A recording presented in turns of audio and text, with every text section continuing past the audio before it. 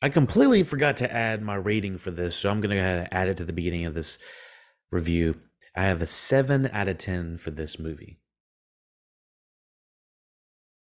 Family. Hey everybody, welcome back to the Look It All podcast. This is your host, Elias Roush. This podcast is sponsored by EliasRoushMedia.com, photo, video, digital media production. Today we are discussing Furious 7, also known as Fast and the Furious 7, a 2015 action film directed by James Wan and written by Chris Morgan. It is the sequel to Fast and the Furious 6, 2013 movie, and the Fast and the Furious Tokyo Drift 2006, and the seventh installment in the Fast and the Furious franchise. The film stars an ensemble cast including Vin Diesel, Paul Walker in his final role, Dwayne Johnson, Michelle Rodriguez, Tyrese, Ludacris, Jordana Brewster, Dijon Hansmood, Tony Jaa, Ronda Rousey, Nathalie Emmanuel, Kurt Russell. We got Jason Statham. We got everybody in this freaking film. So, excuse me. There's so many people. I'm losing my voice. So, in the film, this is the light synopsis. In the film, Dominic Toretto, aka Bro, aka hashtag family, played by Vin Diesel, Dominic Toretto, Brian Connor, played by Paul Walker, and their team are recruited by covert ops leader Mr. Nobody, played by Kurt Russell, to prevent terrorist Mose Gigante, played by Hansu, from obtaining a hacking program. I believe it's called the God's Eye. Meanwhile, Deckard Shaw, played by Jason Statham, a rogue special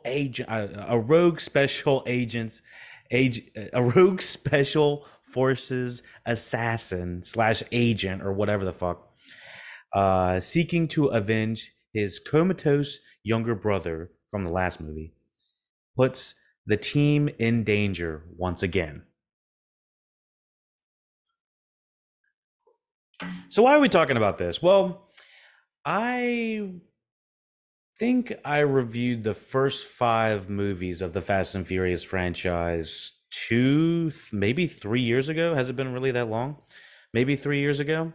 And I had planned to go through 7, 8, and then when 9 was coming around, I believe I was leading up towards 9, and then the pandemic had happened, so everything was pushed back on 9, and I just hadn't recorded the rest of them. So yada yada yada. Everyone that's watching is like, I don't give a fuck. Blah, blah, blah. Anyways, I'm finally coming around to doing Furious 7 3 years later, 4 years later, whatever the fuck. This movie slaps. I think that the majority of everyone agrees that, as the movies progress, a lot of people love the first one by Rob Cohen. John Singleton brought an interesting flair with the second one. We had Justin Lin starting a new direction with Tokyo Drift in the third one. Fourth one, we have Justin Lin returning, but it's starting to give us a little bit more of the blockbustery feel. But we are going way more in with the FBI agents type feel, and less of the street, quote unquote, streets are in it. The fifth one goes straight up in an action heist film, and that's when it really turns up the heat, in my opinion. And number 5 being directed again, I believe, by Justin Lin. Justin Lin's camera work in all of his movies, I think, is some of the best. With given the blend of real to CGI, but then we have this new flavor. So I feel like after Furious 5, Fast 5 in 2011, that's when it really kicked off the blockbustery feel that we know today, and most people agree with. In my mind, I was trying to remember Furious 6 and Furious 7. They blend in my head. Trying to remember from airport sequences in 6. I guess we'll be discussing all of the previous movies that have happened as much as possible. I do apologize if I really say any spoilers for the future movies up to 10 I've seen at this point. But again, these movies can't really be spoiled. It's mostly about the car sequence, chase scenes, and then heists and fights and just action in general. It's gone to the point of most people can't remember or distinguish the different movies after a certain point because they start to all kind of blend together. And I don't blame people for that. But when I was remembering Furious 6, or sorry, Fast and Furious 6 and Furious 7, I couldn't remember exactly which sequences went in which, but going back and rewatching Seven again, Seven has a wonderful blend of. I think they go super heavy with the CG in six. I've already recorded the review 3 or 4 years ago, so go back and watch that on the lookitoutpodcast.com, whatever channel you're watching on YouTube, SoundCloud. We got them all on all those. Patreon.com/Lookitoutpodcast has the full review for Fury, Fast and Furious 6. So the Furious 6 to 7, I think, brings a lot more humanity and hashtag more family feels. I know everyone's going to say family about 100 million times in this, or family, whatever the Vin Diesel way of saying it. But I really do feel like Furious 7 has a surprising amount of heart, and it has a surprising amount of well choreographed action that feels like almost like a hat on a hat on a hat on a hat. Like the pacing in this feels very good for how much the action is just completely going. Sometimes action can become mundane after a certain amount of time watching it, just punches being blown, cars being blown up. People, it starts to get kind of repetitive in nature. I never felt like this movie ever felt repetitive in nature, which is something I was glad to go back and see. So let's discuss this a little bit more in depth. Um, Plans for a seventh installment were first announced in February 2012 when Johnson stated that the production on the film would begin after the completion of Fast and Furious 6. In April 2013, Wan, predominantly known for horror films, was announced to direct the film. Casting showed the returns of Diesel and Walker that same month. Principal photography began in September in Atlanta, but was indefinitely suspended in November after Walker died in a car crash.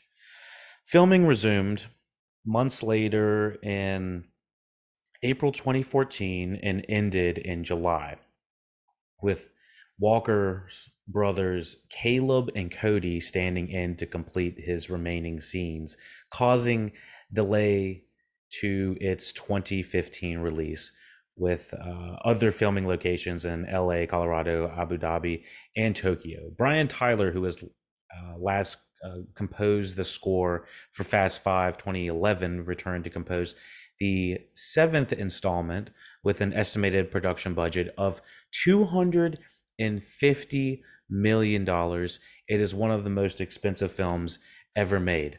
And I think people are laughing at that now because depending on when you're listening to this, let's just say you're listening to this in 10 years, you're like, $250 million, that's a drop in the bucket.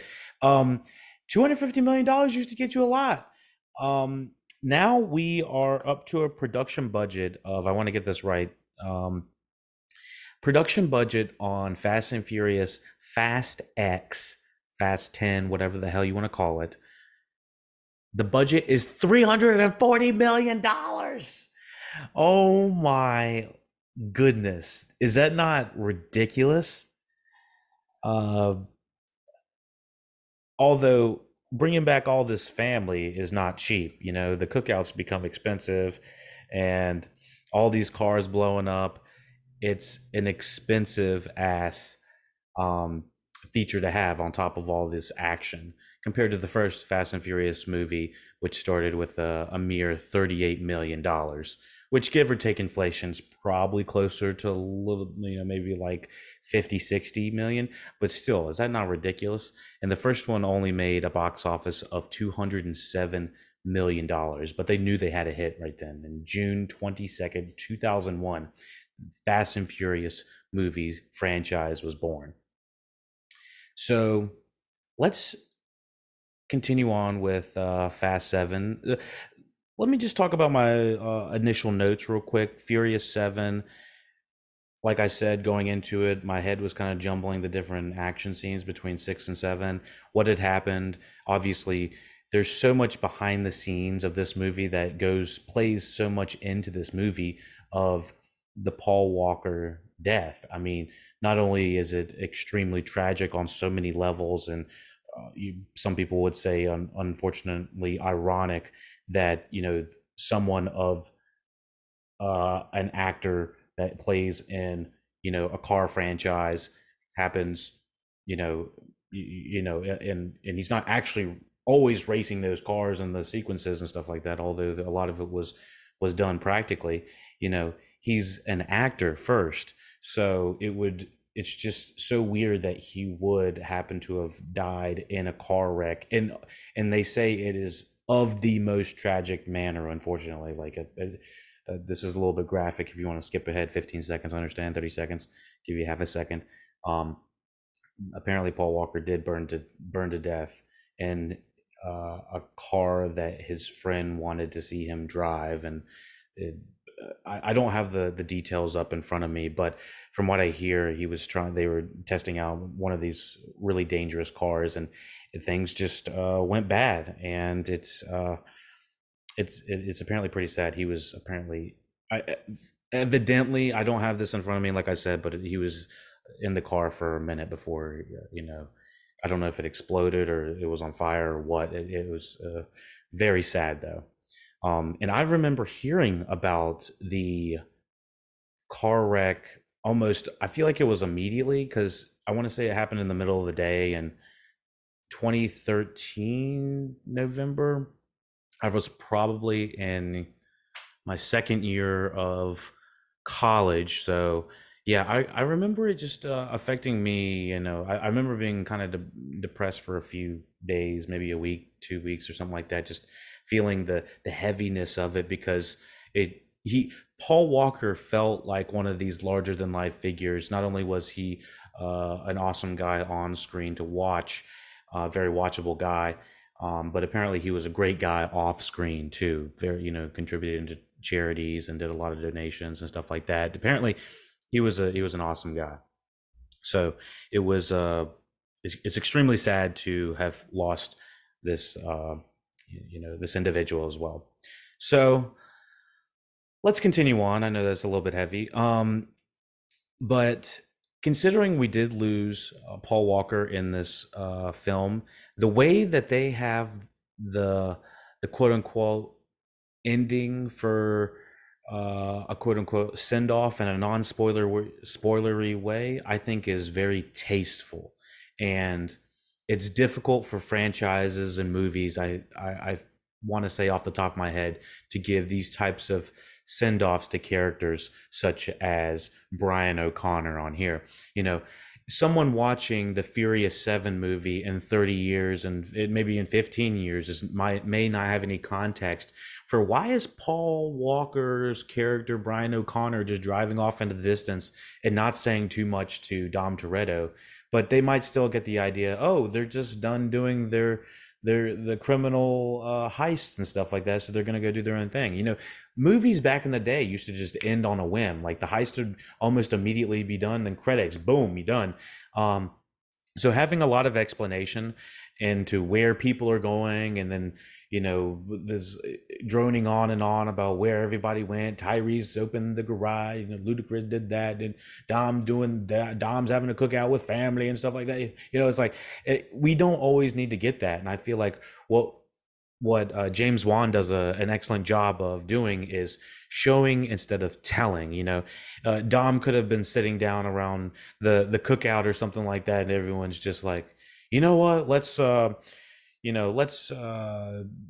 give some exposition about why Brian's not here or where he's going to go off to. They could have been very quote unquote, I don't want to say lazy, but they could have taken the easy way out, and they didn't do that. And I know that they have some like CGI quote unquote Paul Walker face, I guess, expressions and stuff like that and certain stuff. But I think generally it's pretty tasteful, and it's not like they're trying to exploit him or his memory or anything like that. So with saying that the ending of this, I feel like, is one of the stronger endings the of the series, and I was actually pretty impressed about that. Anyways, that's a long-winded way of saying $250 million ain't shit these days. Because what we got, movies almost twice that much now. Movies are going to be $500 million. Going to be Avatar level soon, if we're not careful. Furious 7 premiered at the TLC Chinese Theater in LA on April 1st, 2015, and was released in the US on April 3rd by Universal Pictures. The film has commercial success and received positive reviews for its revenge plot. Wan's direction, performances, action sequences, and emotional tribute to Walker, with many considering it to be the best film in the franchise. I think it's probably tied between 5 and 1. It's kind of interesting because if you really think about it, most Fast and Furious movies, those first 6, 7, even the worst one, most people don't like 2 that much. I still think that is a really fun movie. So there's almost not a bad Fast and Furious movie up until maybe 8. And I feel like even 8 is pacing wise not that great. It's kind of hard to live up to something as big as 7. What I think they should have done is more of a soft reset, soft reboot a little bit more. I know they had the Hobbs and Shaw stuff, I think, come in between that, but still, I honestly think that 8 is probably the lowest, then 9. We'll continue on because I don't want to talk too much into those movies yet. So it's grossed over 1.5 billion worldwide, making it the third highest grossing film of 2015 and the fourth highest grossing film of all time at the time of its release. It has set a record for the second highest opening weekend of its time, grossing 397.6 million worldwide. It was the second highest grossing film of 2015 out of the domestic box office and became the highest grossing film of the franchise in the first 12 days of its theatrical release. A sequel, The Fate of the Furious, was released in April 2017, just 2 years later. And so, again, the quick turnaround of these films and the extensive, quote unquote, diverse cast that they have on this film is some of the big box office draws, especially worldwide. Worldwide, these, they eat it up. North America is starting to have less and less return for the Fast and Furious. I think probably since 7. I don't know if 8 surpassed 7, but again, we'll discuss that when we get there. This is one of the longest running movies of the Fast and Furious franchise, I believe. Let me see. I had it up there for a second. I think it's coming up behind Fast 9. Let me see. This was the longest of the Fast and Furious movies upon its release at 2 hours and 17 minutes until Fast F9. F9, The Fast Saga 2021, 6 years later at 2 hours and 25 minutes. And I think that actually is hurting the film franchise as they continue to get longer. They don't need to get longer. So this was about as long as I think it can get with the pacing still being good. Cinematography, Stephen F. Windon, same guy as the previous F5, and I believe he might have done F6 on the cinematography. Yep, same guy on 6. So we're bringing back the whole Fast and Furious family. Got the same writers, like I said, in the other ones. Got to bring the whole family on the front side of the screen and the back side of the screen. Let's get into the plot of Fast and Furious 7. Now, you can be listening to this review in full and early through patreon.com/LuckItOutPodcast. You can also find all the links in the description and on LuckItOutPodcast.com. Again, helping support your local podcasters always lets them know you like what you're hearing. If you don't have the dollars to support, remember Patreon's starting at as low as $1, but if you can't support financially, you can support free. Subscribe, follow, like on all of the social media platforms. There we go. We don't have to like go through all the fucking individual ones. There's so many ones these days. Like how many social medias do we need? And then in like 10 years, there's probably only going to be like 3 left. Or there's gonna be like 20, and then I gotta upload, do a reel, do a TikTok, do the Instagram and Facebook, hashtag family, social network. Like there's so fucking many of them. Can we just do the hashtag family network or something like that? Like that would be a lot easier for everyone. So that's my small bumper and way of letting everyone know we are getting into the spoiler section. If you want to wait and watch this podcast later, pause it, come back, you know what to do. You always got to come back, have some fun, and listen and watch the cast and review with us. So let's hop into the plot of hashtag bro family Furious 7. First thing I gotta like say about Furious 7 is they show the Fast and the Furious title. It doesn't, and it's written out that way on the screen. So is it Furious 7 or is it not? Like, what is going on here? I guess ever since the second one, they've never liked playing by the rules of having a normal sequence. Fast and Furious being the first one, Too Fast, Too Furious, the second one. That's when they started messing with it.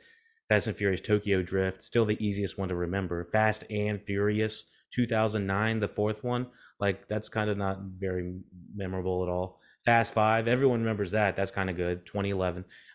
Fast and Furious 6, kind of boring.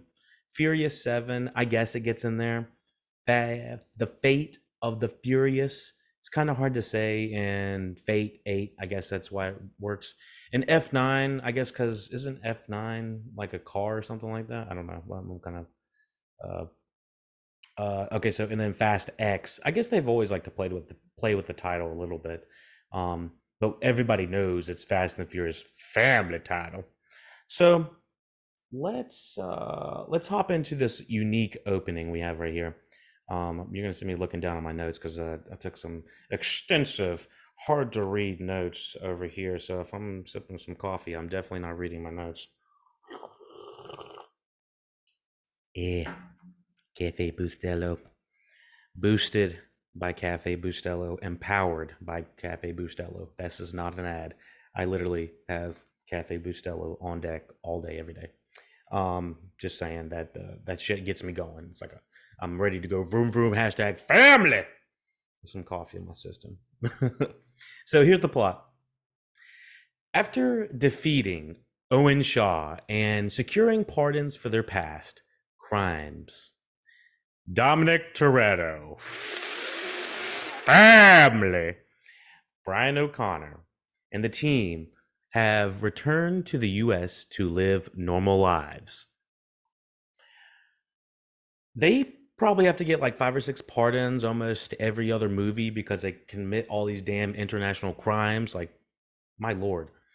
From stealing DVDs to stealing gasoline to stealing God's eye. Got all this shit out there.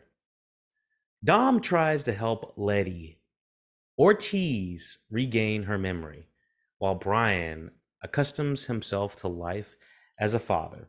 Now, I like the juxtaposition of the opening of Owen Shaw and, you know, him figuring out what's going on. The action in this movie, I feel like each action scene is done deliberately so that it doesn't feel like the last one.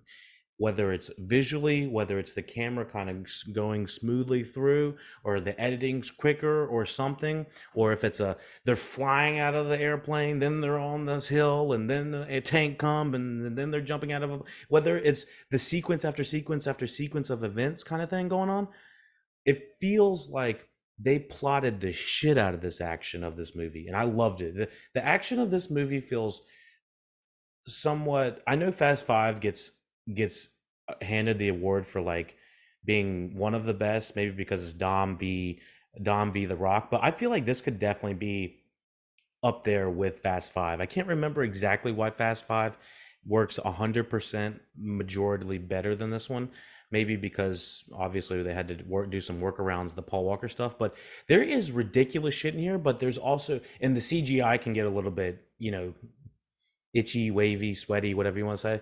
Um, but I got to say that I like the blending of the action and the CGI practical effects. All the stuff seems to blend pretty good and age well. And obviously, the stuff that doesn't look real just doesn't look real. But I think the majority of it does look really good. And so, with the unique opening of the action, with Shaw going through, the camera going through, seeing all these explosions in the building, and seeing what kind of damage you can do with like a limited amount of time, um, it's the juxtaposition is you see Brian, and immediately it's like a close up, and he's like, "Oh shit, he's about to do a fucking brace," and all of a sudden, pull back, and he's in a fucking minivan. He's just pulling up to go pick up his kid. He's in full on dad mode, and I love seeing the progression of Paul Walker's character of just getting those nasty tuna sandwiches in the first movie all the way to doing these kind of street races and kind of just being an FBI agent in the fourth one, and then the fifth one, the heist and all that. You see so many different variations of Brian Connor and Paul Walker playing this character, and he only progresses to get better. And I think he kind of finds his niche by the seventh one. And I think he would have been a fantastic older actor. When he's old and grizzled, he would have all of this age of experience. Reminds me so much of seeing early movies of like I just watched Nightmare on Elm Street, and Johnny Depp is so timid in that. And it's not because he's supposed to play timid, but it's because he's kind of just a nervous guy, and he's just not comfortable on being on screen 100% in that movie. In the same way, you can kind of see how Paul Walker seems to not be comfortable originally on screen in maybe the first movie, but then progresses to only get better as an actor. It was exciting to see this guy progress as an actor. And he wasn't too much older than, I think he was like a very old millennial or a very young Gen Zer or something like that. But he wasn't too much older than me, is what it felt like. So, continuing on. Meanwhile, Owen's older brother, Deckard Shaw, breaks into the hospital where the comatose Owen is held in London. I kind of already explained all this, but before breaking into the DSS field office in Los Angeles to extract profiles of Dom's crew. After revealing his identity, Deckard Shaw fights DSS agent Luke Hobbs and escapes. Now, this is a sick, like, instantly, I feel like you can see why they had Juan come to this movie. Is there is so many scenes that feel like they provide this moody atmosphere that has been kind of lacking, I think, in the sixth movie. It's been a while since I've seen the sixth one, obviously, but even the fifth one is very bright. It's in Rio. It's always kind of vibrant. I feel like the seventh one does bring this moody piece to it, because there is this overarching feel that we did lose a major character in the last movie, Furious 6, Gal Gadot's character. And it was, it's super sad that all that happened. So there's this kind of heavy feeling kind of going throughout the feel.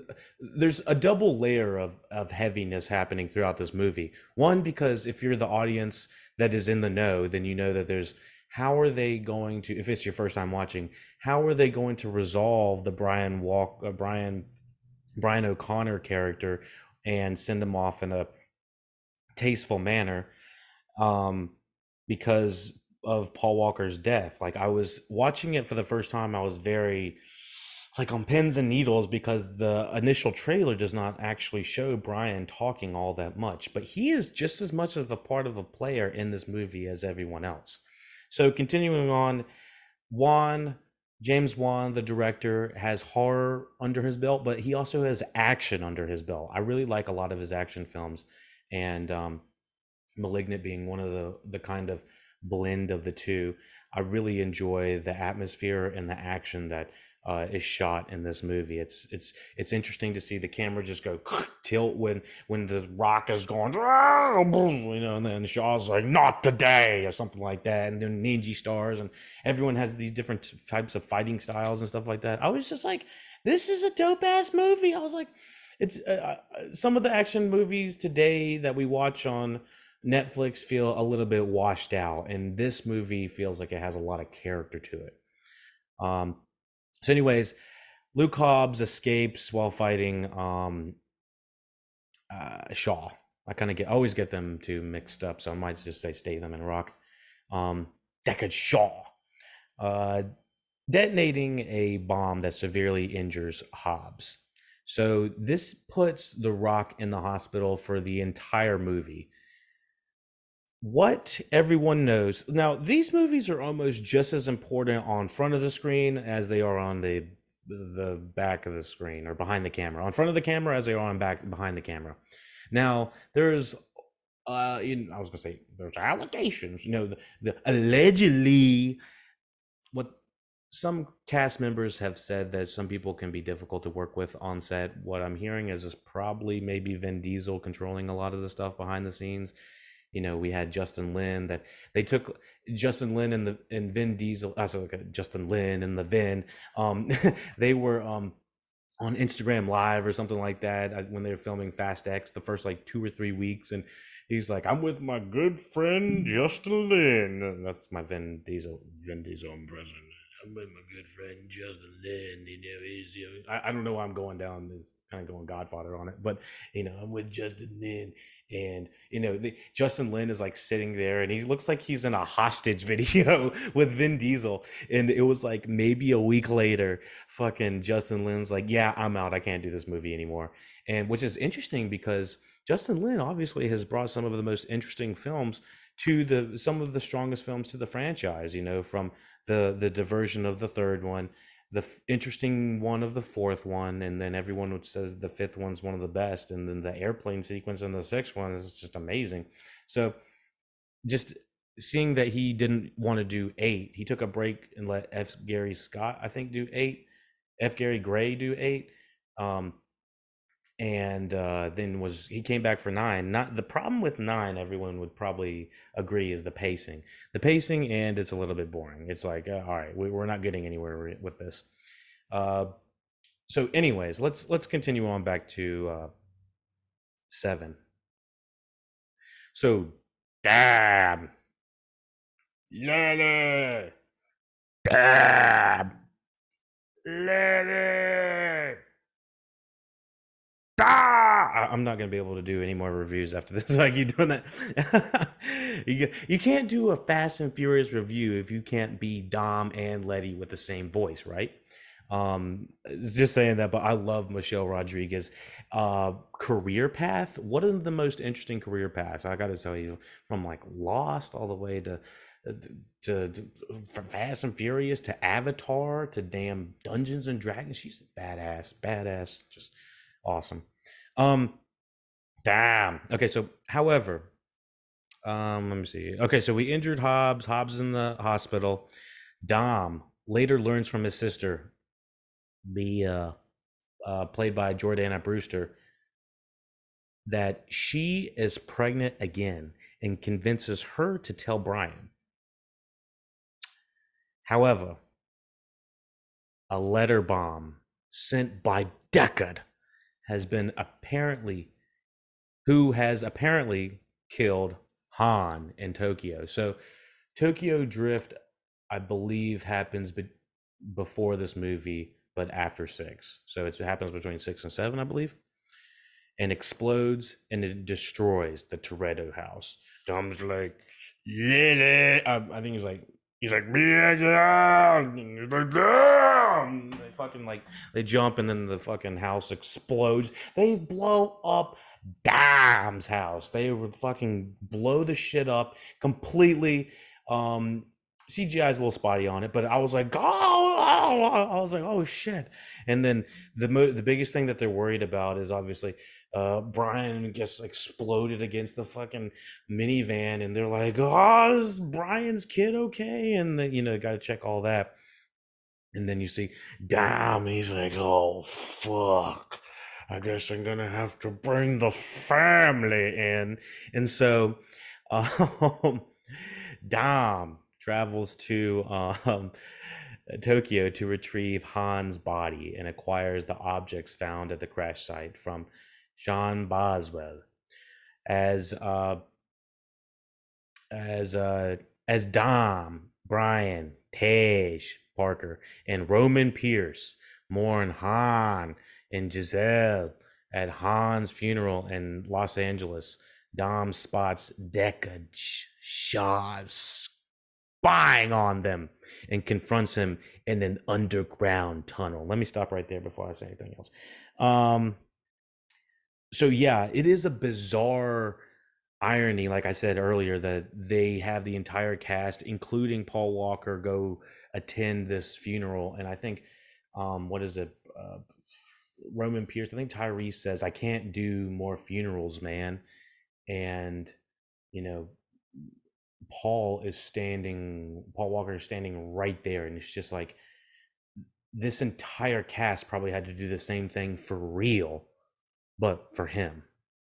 And that's a heavy thing to see just on screen, but then actually have like some sort of representation of it done in the movie on his last movie, being his last movie. It's just the irony is crazy. It's crazy. And life works in strange ways. But anyways, we see Deckard Shaw out in the open and like kind of in the cemetery area in a car, kind of spying on them. And Dom's like, oh hell nah. So he gets in the car, one last ride. He says one last ride like 5 times in the trailers or something, like one time in the trailer, and I feel like every single film has been like one last ride, like ever since. So I think maybe originally they thought this was going to be the end, but they made too much money. They said, we need to come back for more. So anyways, Deckard's spying on them and confronts him in the underground tunnel. But Deckard flees when a covert ops team led by government agent Mr. Nobody arrives and opens fire. I think this trope happens about once per movie, that 2 people will be fighting normally without a gun or any weapons, normally hand to hand, and then they'll be interrupted by guys with guns. So Mr. Nobody, played by Kurt Russell, I've got mixed feelings about the whole government agency stuff. I like the street stuff and I don't like the government stuff. I feel like you have to have either or, and I like it when it's way more street stuff and less government stuff. That's just me personally. And I mean, like, for the submarine type nuclear stuff going on and all that stuff. So Mr. Nobody arrives and opens fire. Nobody tells Dom that he will help them in stopping Deckard if he helps retrieve God's Eye, a computer program capable of tracking a specific individual using anything on a digital network, and save its creator, Ramsey, from Nigerian terrorist Mose Jakante. So that's a mouthful, but that's basically what the premise is of the entire movie. Just now getting to the shit, right? The team airdrops their off-road modified cars over the Caucasus Mountains in Azerbaijan, I think. I'm sure I'm saying all this wrong. I'm sorry to all the individuals there, but let me just say the cars falling from the skies, absolutely wild. This is the beginning of one of the most memorable action scenes, I gotta say, happens in Fast and Furious history, I think. Once again, we have Tyrese screaming his ass off. He's like, I can't do this, Brian. I can't do this. And Tej is like, you already did. And he's like, no! Just fucking Tyrese falling off the fucking face of the earth. He's falling out of a, everyone is in order, going, falling. Okay, so if anyone hasn't seen this, there's a plane and people are driving off the plane with like parachutes connected to the cars, but it's just ridiculous how it's all happening. You got to see it to believe it, kind of thing. But people that can't, the cars are rolling backwards off of a plane, and basically everyone on the team's ready for this. And of course, Roman Pierce is not ready for this. He's like, I can't do this. Tej Ludacris says, "Oh hell no!" Says, "Psh, you going, bitch." And so Tyrese like screaming his ass off the entire way down. We're all laughing our asses off. I think he gets like floating off into the wrong side of the map. He falls off for a little bit, but everyone lands perfectly. Of course, Michelle Rodriguez lands it A1, 10 out of 10. Spice goes through, down. Everyone goes onto the road, and everyone's like, got the whole family, and we're all like going. And it's the beginning of a really cool action scene. And like I said, even though the CG is spotty in some places, a lot of it still feels very real, that they're in some sort of like actual location. And something about the way that they shoot this one feels still very grounded in a way that I still got to hark back on in the MCU. I've been harking back on them for a while. Like the Fast and Furious might be expensive, but they look real. I think the majority of the shit looks really fucking good. The explosion of the house, not so much. The cars falling from the sky, yeah, and that's what kind of matters to, I think, I would say, the car enthusiast that is inside me, I guess. Um, so yeah, the car battles on the cliff is fucking wild. It's like everyone is just from going under under other cars to ramming other cars, the cars flipping other cars to falling off the cliffs. It's fucking wild. So they they they go over the mountains, ambush Gigante's convoy, and rescue Ramsey. Now, I had to like take a couple notes in this because they don't just rescue Ramsey; they have to go in and like go to war with these guys, and there's like guns and shit like that. It's like the most militaristic type uh, guns. Sorry, the most militaristic type, not guns, but vehicles that they've had, and uh, Tyrese has like armored truck type level uh cars, vehicles, and stuff like that, and it's cool shit. And then all of the action that's happening, people are going going fucking everywhere. The bus eventually fucking flips, that had Ramsey, I think, in it or something like that, and eventually she gets in Dom's car eventually, and then Paul Walker jumps in the bus, and the bus is like going towards the end of a cliff, and it's about to like head to the end of a cliff. And the hand-to-hand combat that he's having to do, I think that's with that one actor, Tony, is that Tony Jaa?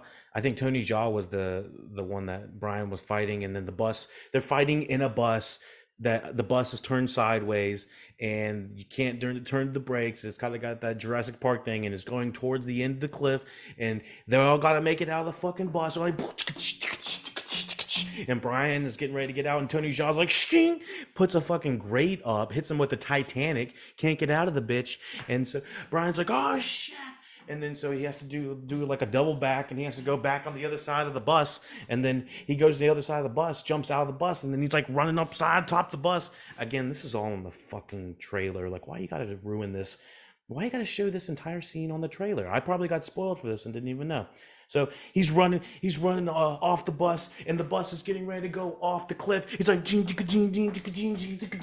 then he goes and he jumps, and Michelle Rodriguez is like, family. And she like whips the car around like 180 status, and he's like, ah! Grabs, what is that, the spoiler? And then he's like holding her, I was like, ah! Like off the side of the cliff, almost about to fall off, but she saves his life, and he's like, and that's that wild scene that happens with Brian O'Connor. So long story short, Paul Walker probably would have turned into an even more of an action star had he not passed. But any action scene, it looked like a ton of these action scenes look very plausible that he did. I know he has stuntmen and stuff like that, but there wasn't really a time that I was like, is that Paul or not? But it just, I was like, dude, this dude looks like he's actually on a fucking bus about to fly off a fucking cliff. I was like, Jesus. So, so yeah, the showdown on the cliff is with Damn. Okay, so yeah, they don't just like I said, I had to be a little more detailed than what Wikipedia has given me on this. They don't just save Ramsey. You know, Dom has to go hashtag family on it, and you know he has Ramsey in the side of the car. He's like, "Where we go, we don't need roads." And they're like on a cliff, getting ready to get shot up by Jimon Hansu's guys, and you're like, you have nowhere to run, Toretto. And he's like, oh yeah.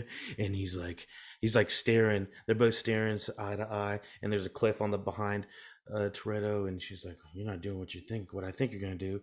And then the people in the God's Eye and the drone or something like that, they're like, is he gonna do what he think he's gonna do? And Dom's like, I think I'm gonna do what I think I'm gonna do.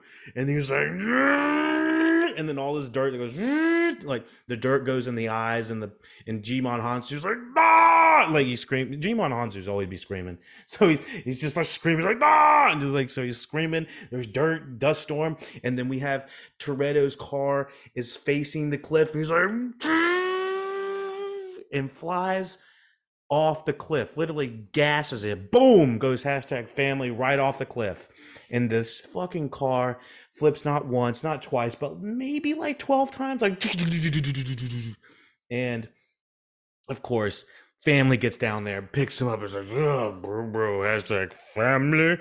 And he's, of course, just barely scratched on the head, and then he has Ramsey, who's there. He's just kind of like, and they were like, all right, we gotta take her because she's fucking passed out and whatever else. So that's how they save Ramsey. It's not no one sentence ass bullshit like Wikipedia got right here. I tell you the real shit right here. I'll tell you how it is and exactly how it happened. Just about how it happened. But maybe it wasn't 12 flips, but you know, whatever. So where are we at? Yeah, we saved Ramsey. That was kind of an ordeal.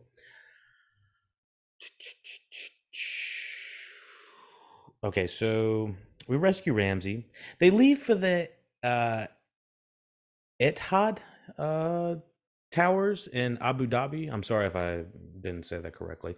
And steal the flash drive containing the God's Eye chip from a billionaire hidden in a Lacan Hypersport. I believe that's a nice car. With God's Eye secure, and of course in Dubai we have very interesting things. One, they really sexualize Ramsey, saying Tej like, no, that's a woman, and Tyrese just horny as balls. I don't think that's going to age 100% well because we don't really do the ogling anymore. It's kind of interesting. The slow walk out from the beach, like they gave Ramsey or Nathalie Emmanuel, like they gave her the James Bond getting out of the Baywatch on the slow walking out of the beach scene, and yeah. I mean, obviously she's gorgeous, she's beautiful, but I just noticed that I don't feel like movies really stop and sexualize people like that as much anymore. I want to say this might have been one of the last times they actually do that. I know the uh, sexuality in general has changed a whole bunch, especially what is this 10 years later. Um, but still, I'm like, this is kind of interesting. It's been a while since I've seen a movie where there's ooh ah ooh ah ooh ah. You know, I just saw The Book Club, and it's like a bunch of 70-year-old women like looking at a police officer that's quote unquote handsome and stuff like that, and they're like, oh, you know, are you a stripper or something like that? Like that's sort of kind of it, but that's more like it's jokey. We don't. I didn't feel like most of it is done as a joke. It's most of it was like, oh, this girl, you know, this lady, this woman, she look real good, you know, that kind of thing. Um, but anyway, with saying that she does look good, I'll tell you who does look good again is Michelle Rodriguez in this red dress they got her. This red dress, she looks like she can just like stop the world. I mean, straight Wonder Woman status, speaking of which. Um, so, and yeah, we do get some more romantic scenes with Dom and Letty. I think they do a good job of solidifying their quote unquote mom and dad esque type dynamic in the Fast and Furious 7. I didn't remember that uh, going back into it. So, with God's eye secured, Dom, Brian, Nobody, and his team use it to hunt down Deckard Shaw to an abandoned factory, but are ambushed by Gigante and his henchmen, who have allied with Deckard and forced to flee while Gigante obtains the God's eye. Let me make sure I got everything done. Okay, so let me finish up the Abu Dhabi sequence real quick. Letty versus Ronda Rousey's red in the red dress. Very very cool scene. Again, I forgot that Michelle Rodriguez can whoop so much ass, and then of course we got the Ronda Rousey, who's not an actress, but she can put up a fight. Obviously, that's her job, and I think that this is one again with Juan showing that we can go from these crazy high level action, cars falling from the sky type action, all the way to hand-to-hand combat from Brian and Tony Jaa, all the way to Ronda Rousey and uh, Michelle Rodriguez. Um, so I do praise this movie for always having a different take on everything, and The Rock and Deckard Shaw and Hobbs and all that shit. It's very diverse in the type of action that we're getting, and I like that. So it keeps the pacing interesting. So as let me see. Okay, so yeah, and they fall. Michelle Rodriguez and Ronda Rousey fall on T-Pain's Gold Party DJ set. He's like, it's like, dude, like that was kind of funny. Yeah, and there's a heist going on during this fight. There's like multiple things happening while Letty v Ronda, and then they got to have Tyrese as to cause a distraction or something like that, and Ludacris and Ramsey have something to do, go hack into the system, and then they have Brian and Dom, and they got to go get the car, and then that has the God's eye and all that stuff, and then they have to drive the car off the damn building, and he's like, I don't know if we can do this twice, but what about 3 times? Boom! It's like boom, and then you're like, oh my gosh! I remember seeing that in the trailer, and everyone. I think those were the money shots. Everyone was like, are they going to drive a car in between 2 buildings and still land it, dude? It's like, yeah, they're going to do that. It's straight up Mission Impossible with cars. Because it wasn't Abu Dhabi like a really, really popular place to shoot. I feel like Mission Impossible might have had like their movies shooting there around the same time. Everybody was shooting around there. Must have had some tax breaks or something like that. So, yeah, the pacing is great. Building to building, absolutely ridiculous. There's action like this just isn't shown like this. And I feel like the good thing about this movie is it shows restraint to an extent. Like, they do have these crazy CGI sequences, but I don't feel like the majority of it feels like they're in CGI sequences. They are in a real party. T-Pain is DJing in the corner. There's a lady painted in gold. It feels like a lived in place. When they are doing the heist, they feel like they are in an actual billionaire's apartment or some sort with a supercar in front of them. There's so many tangible aspects I like about this movie that I don't feel in a lot of movies more recently.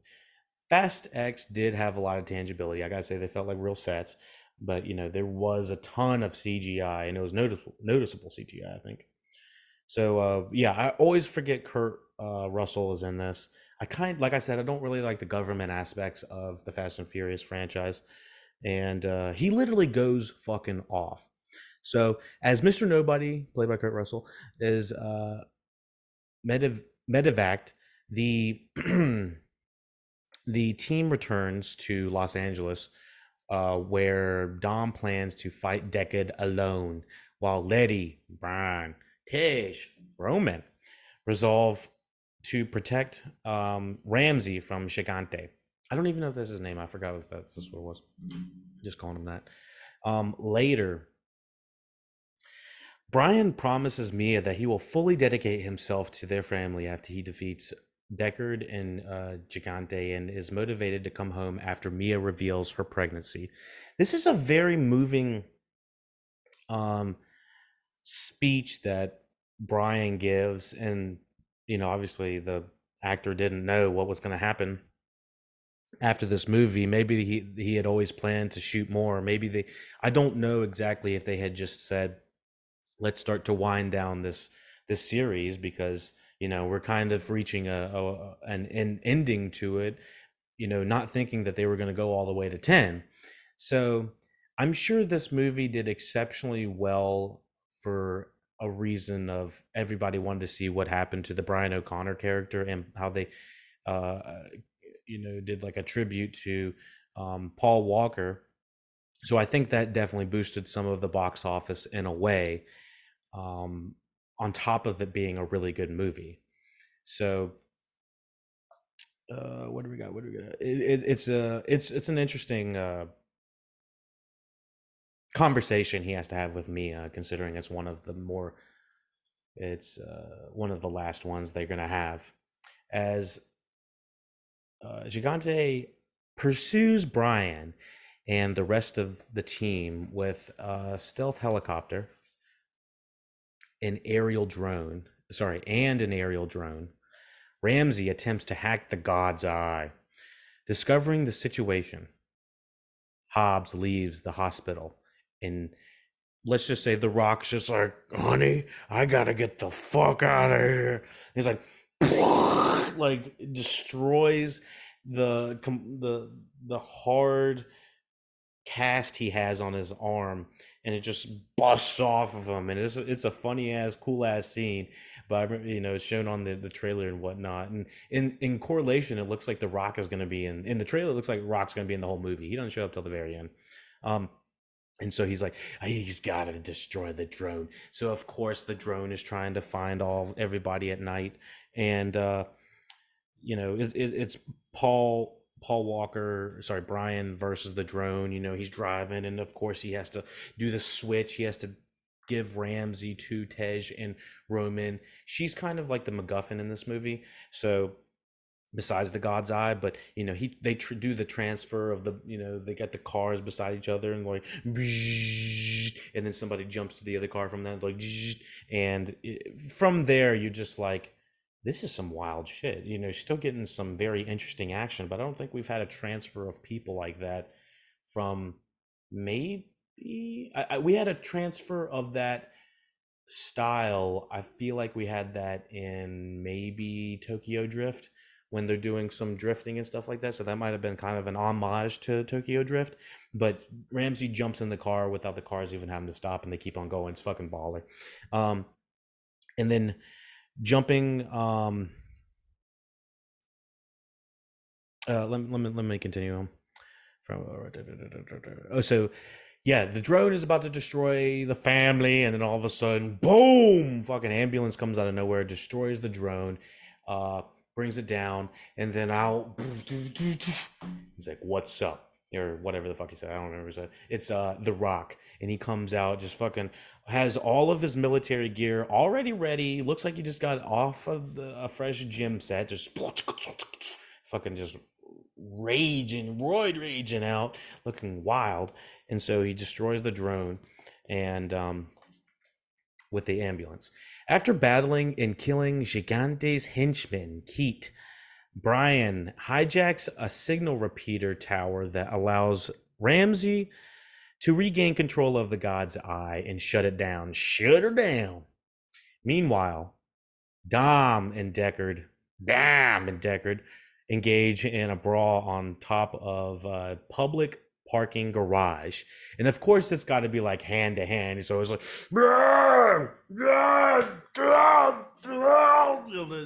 it's just just meathead versus meathead. But Jason Statham's like actually got like 12 black belts, so he could probably whoop both The Rock and Vin Diesel's ass. But we're not going to discuss that. Anyways, they make it look like there's going to be some sort of it's actually a little bit of a match. They both are getting some hits in, getting slammed. It's like some WWE shit at one point, some wildness, um, some foolishness. Um, Gigante intervenes, and he's like, and his guy's like, "Hey, Shaw's down there with Dom. He's in the way. Should we still do the missile?" And Demon Hanju's like, "Fuck him." And fire the missile. And so they fire the missile. So Shaw realizes that just like, you just fire a missile at me, and then the parking deck just explodes on one side, and then fucking Dom's like, ah! he's like, oh, my back. And then so Gigante intervenes and attacks them both. So the enemy of my enemy is my friend. So Dom used the distraction to defeat Deckard by causing a part of the parking garage to collapse beneath him. And what does he say? The thing about the streets is that the streets will. This dude literally Hulk kicks or stomps the ground, and half of the parking deck falls from beneath Deckard Shaw's ass. It's like, no, Deckard Shaw's like, no, how do you scream in Irish? Well, I don't know, whatever. What is he, Scottish? I don't know what Jason Statham is. So, anyways, he's like, Dom's like, the streets win. And so the streets really fucking did win. And yeah, Dom attempts to crash his Dodge Charger on Gigante's helicopter. And it's like, oh my gosh, Dom's like, and then the helicopter's like, and then it's like, it like does a little diversion, and Dom's like, and completely misses it. But Jimon Hansu's like, wait a minute, wait, what? And Dom didn't miss. He threw a grenade bag right beside him in the helicopter bag. And what do you know? Fucking what is it? Hobbs, the Rock Hobbs looks at it and he's like, I got this. And he's like, boom. And he shoots the grenade that is attached to the helicopter that is driven by Jimon Hansu. And Jimon Hansu's like, wait, what? No! And it's like, it just explodes everywhere. And when the explosion happens, the grenade's like, family! and so it was a family grenade. So yeah, it's a lot of action. Dom's under some rubble and has to get saved a little bit by the family and the Rock, and yeah, it's absolutely kind of bonkers at one point. And of course, we got to have the Bro family ending with how it ends. Hold on, let me just finish this up. Dom leaves the bag of grenades on the helicopter and crashes on the rubble of the garage. He's fine. Hobbs shoots the grenades, destroying the helicopters and killing Gigante. After Brian and Hobbs help Letty bring out Dam's unconscious body, she cradles him and tells him that she has fully regained her memories. Now, I do think this is a little bit convenient. I don't remember her ever getting some sort of revelation that helped her bring back her memories. Now, remember, she was killed in 4, I believe, and came back in 6. Am I right? I'd have to go back and watch again. I've reviewed these movies and I can't remember what happens, but I think she's killed in 4, comes back in 6. And behind the scenes, apparently Vin Diesel was a big part of bringing her back. Which, if they do all women Fast series, Fast Women or whatever, Fast Women, that doesn't sound right. Fast Furious Women, maybe that would be right. Furious Women 7, I don't know. Maybe that would be pretty cool if she could lead it. Anyways, I do feel like that extension of her remembering and being just with Dom is a little bit convenient, but we'll continue on.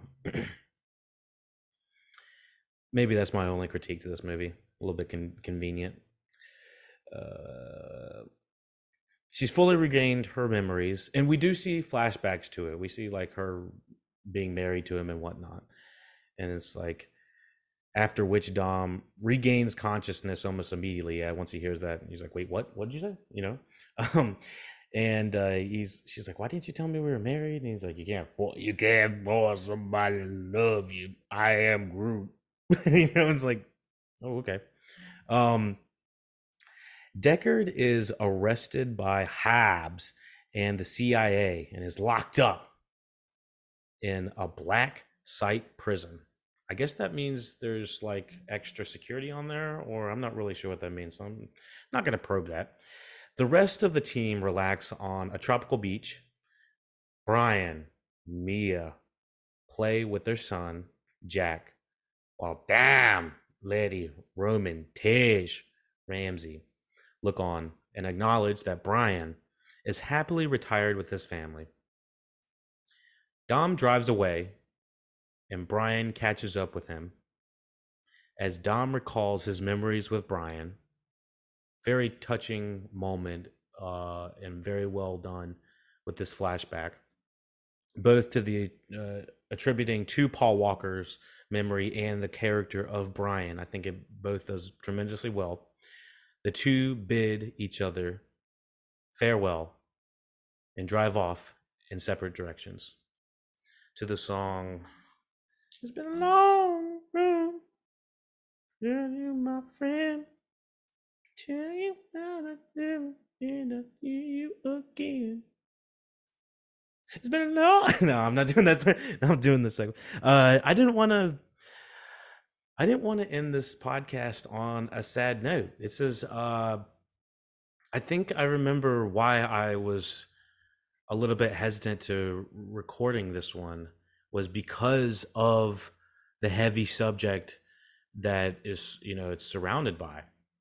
The Paul Walker character really did resonate with me growing up. He's kind of a goofy ass dude, and I have friends that kind of resemble, uh, his likeness. And I feel like if I would have known Brian O'Connor, if I would have known Brian or Paul Walker, both would have been cool and interesting people to have met. And yeah, it's a wonderful tribute to him and his memory at the very end.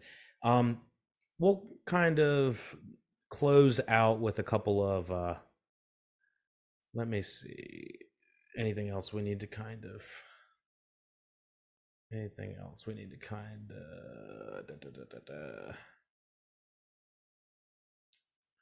cover. Wanted to do some trivia that I found. So obviously there was a lot of reshoots and body doubles that were used by Caleb and Cody Walker. I know that they've provided doubles and voiceovers for the character of Brian O'Connor. A lot of people have talked about possibly Brian O'Connor coming back for later movies. I won't I won't spoil whether or not what happens to this character, Brian O'Connor, um, later down the franchise, because obviously at this point that I'm recording this, 4 movies have happened since then. Yeah, 4 movies have happened since then. Was it 8, 9, 10? Or sorry, 3 movies have happened since then. And yeah, I won't talk about whether or not. And apparently, part 10 is part 1 of possibly 3 movies, maybe just 2 movies, give or take how much movie this 10th movie makes. So, following the death of Paul Walker, who was killed in the crash, Walker was nearly scrapped halfway through the filming at the time of his death. Although there is some considerations about scrapping the film together, the film eventually resumed productions following rewrites and address Walker's absence. Hmm.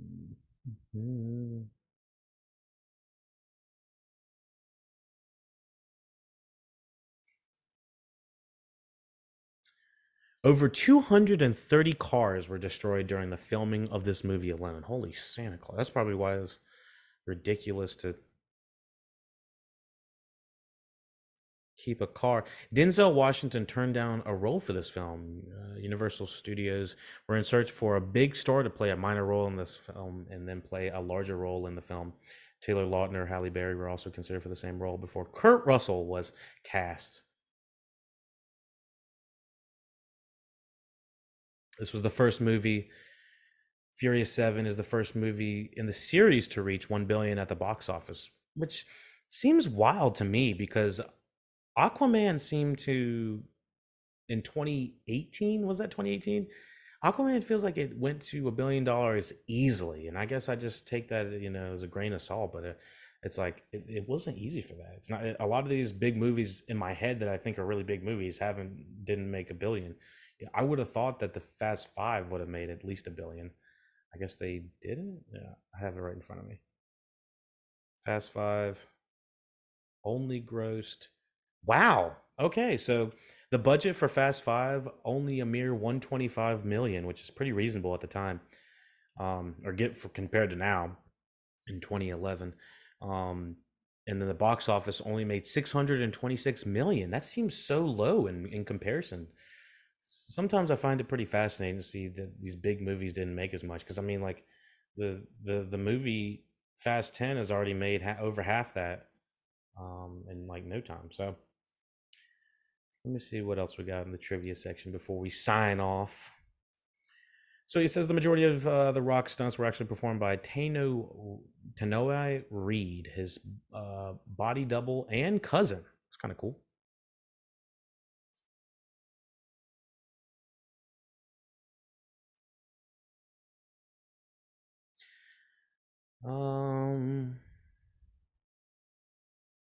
In an interview, Vin Diesel stated, Furious 7 2015 was for Paul. The Fate of the Furious 2017 is from Paul. I'm not sure if I would agree with that, given that I've watched the eighth one. I'll give my takes on the eighth review. We'll talk about that later. It's the third time Paul Walker drove the same blue Nissan GTR since Fast 5 2011. Looks like you might like that GTR. It's the first sequel in the series to take place chronologically after the fate of the Fast and the Furious Tokyo Drift.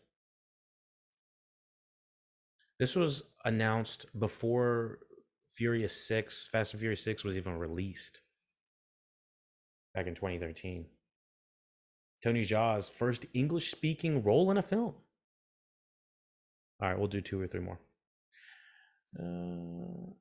Before this movie was released, Vin Diesel announced that there will be 3 more movies after this one. So I guess they had been planning through 10, but the way that they have written some characters in and out, I don't know if I 100% agree with that.